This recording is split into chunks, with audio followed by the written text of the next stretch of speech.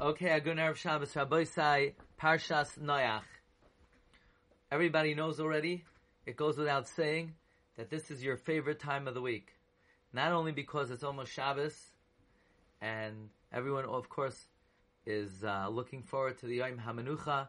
We know that the definition of being Shomer Shabbos is eagerly, anxiously awaiting Shabbos Kodesh. But it's also your favorite time of the week because we get to study some imponderables, some questions on the Parsha, and gets our mind going. We have what to talk about, and away we go. So, Noach's Teva. It was made out of a special kind of wood. What kind of wood? Aseh lecha tevas atzei goifer. Make for yourself a teva out of goifer wood. Rashi says, what's goifer wood? That's its name. Why this? Because since it was decreed that the generation of the Mabul will be destroyed with gopherus, with sulfur, so therefore Noach was told to use goifer wood. Why? Because it sounds like gopherus. Wow, what a good reason.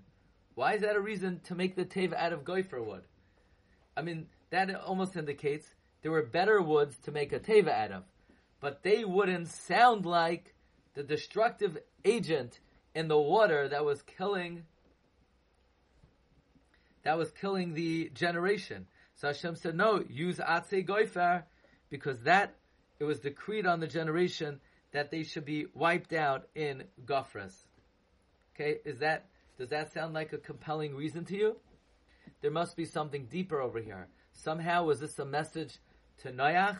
Don't forget about the troubles of the people suffering in the gopherus. You know, don't enjoy yourself on your cruise for a year, but whenever you see the goifer wood, you'll remember the suffering of the people. Or was it a message to Noach? Hey Noach, you know, really, you should have been destroyed in the gopherus, but I had mercy on you. You were matzachin be'enai. Okay, something to think about. Let's go to Parak Ches. Let's go to Parak Vav, Pasuk Yud Ches.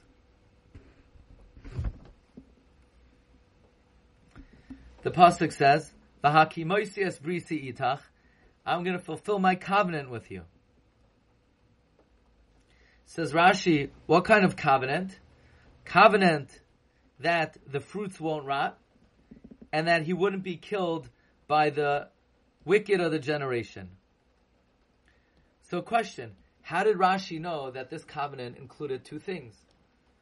That it was a covenant that the food wouldn't rot, and that Noach wouldn't be killed. Maybe there was only a covenant with one.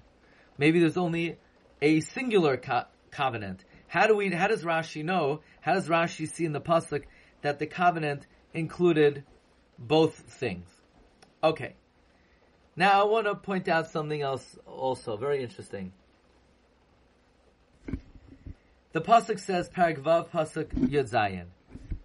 Va'ani hineni mevi es hamabul mayim al haaretz, v'shaches kol basar, asher boi ruach chayim, koil asher ba'aretz yigva. Everything on the earth will die. And I was waiting for Rashi to say, everything will die, but not the fish. Everything on the earth will die, but not the fish in the water. In fact, Rashi says that later on. Rashi in Perek Zayin, Pasuk Chav Beis, Mikol asher b'charava mesu. Everything in the dry land died. Rashi says, V'loy dagim shabiyam. Not the fish in the sea. So why did Rashi wait until Perek Zayin, Pasuk Chav Beis to say that? Why didn't Rashi say that in Perek Vav, Pasuk Yud Zayin? Kol asher ba'aretz yigva. Apparently you see something interesting. That earlier it says everything on the earth will die. The word earth, maybe, could include the eretz and the mayim. The land and the water. Like it says, hashamayim v'ha'aretz. And aretz includes l'chayra, the water also. So the word aretz, when it says everything on the aretz will die, it doesn't mean that it excludes the water. But then when it says everything in the dry land will die, so that excludes dagim shabayam. So that should make us think, did Hashem did things switch? Did Hashem have a change of heart? Why at first did Hashem say, Kol asher ba'aretz yigva, and then later he said, Mikol asher b'charava mesu? Was the original plan that even the fish should die, and somehow Hashem had rachmanis on the fish, and only asher b'charava? Meaning, what happened over here? Why did that happen?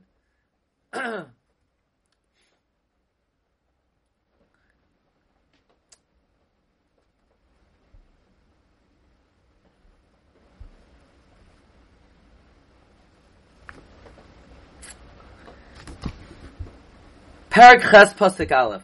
Vayizkar Elokim es Noach. Elokim remembered Noach. Rashi points out Elokim is Midas Hadin, and it was transformed to Midas Harachamim through the prayer of the tzaddikim and the wickedness of the through the prayer of tzaddikim. So, in other words, God is having mercy on Noach, even though it invokes the shame of din. But Noach, through his tefillah, was able to be mahapech, the Midas Hadin, into Midas Harachamim. So here's my question. Then why earlier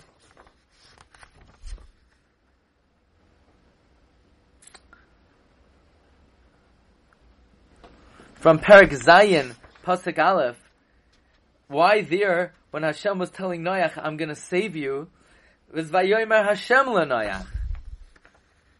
There it uses the Midas Harachamim. And then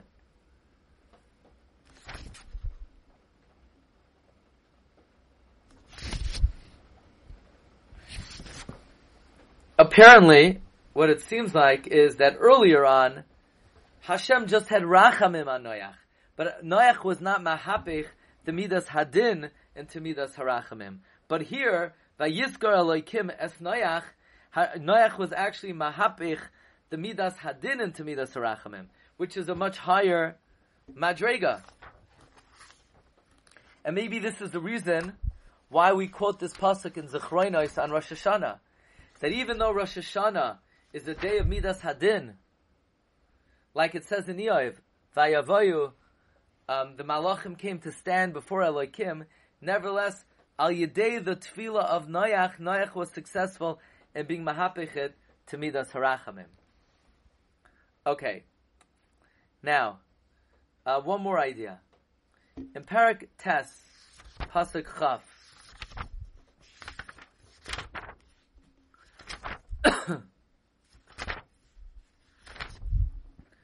Vayochel Noach Ishu Adama. No, I'm sorry. Oh. Vayochel Noach. Vayita Karem. He planted a vineyard. Rashi said, how did he plant a vineyard? Says Rashi, when he entered the Teva, he brought wine shoots with him. He brought fig shoots with him. Now it was striking to me. Why did Noach Davka bring these species into the Teva? So Sisei Chachamim says, well, wine, grape, and fig, they get ruined easily. But we all know that there are various opinions what the Eitz Hadas was. Was it a grape? Was it a fig? Maybe Noach somehow brought these specific species in order to rectify the sin of the Eitz Hadas. But then the question would be, why didn't he bring an esrog? Now we know that Noach was accountable for first planting a wine branch, a vineyard. He should have planted wheat, which is the other opinion of what the Eitz Hadas is. But it's interesting to me that of the four opinions of what the Eitz Hadas is, Noach basically brought two of them with him on the Teva. Okay, one last question. So Noach sends out the dove. And the first time he sends out the dove, the pasuk says, Vayachel oid. He waited 7 days. But the second time, it says, Vayiyachel. Rashi says, Vayachel is a lashon of Yispael. It's reflexive.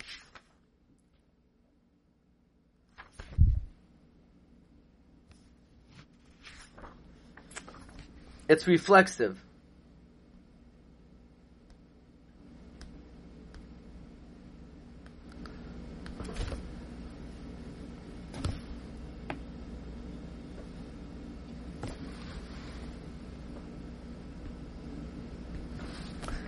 Why the first time did Noach only wait, and it says a lashon of Vayachel, and the second time it was reflexive? You know, what is that indicating? What is that demonstrating? Was there some kind of reflection that Noach had to contemplate before he sent out the Yoina a second time? Was something he had to think about? Something he had to reflect upon? Why the first time is it Vayachel and the second time Vayiyachel? Okay, Rabbi Isai, how much fun could you have already in 1 week? You know, these are the end of the questions on Parshas Noach. And now I would like to resume our Seder on Biur Tefillah. So we're going to start that momentarily.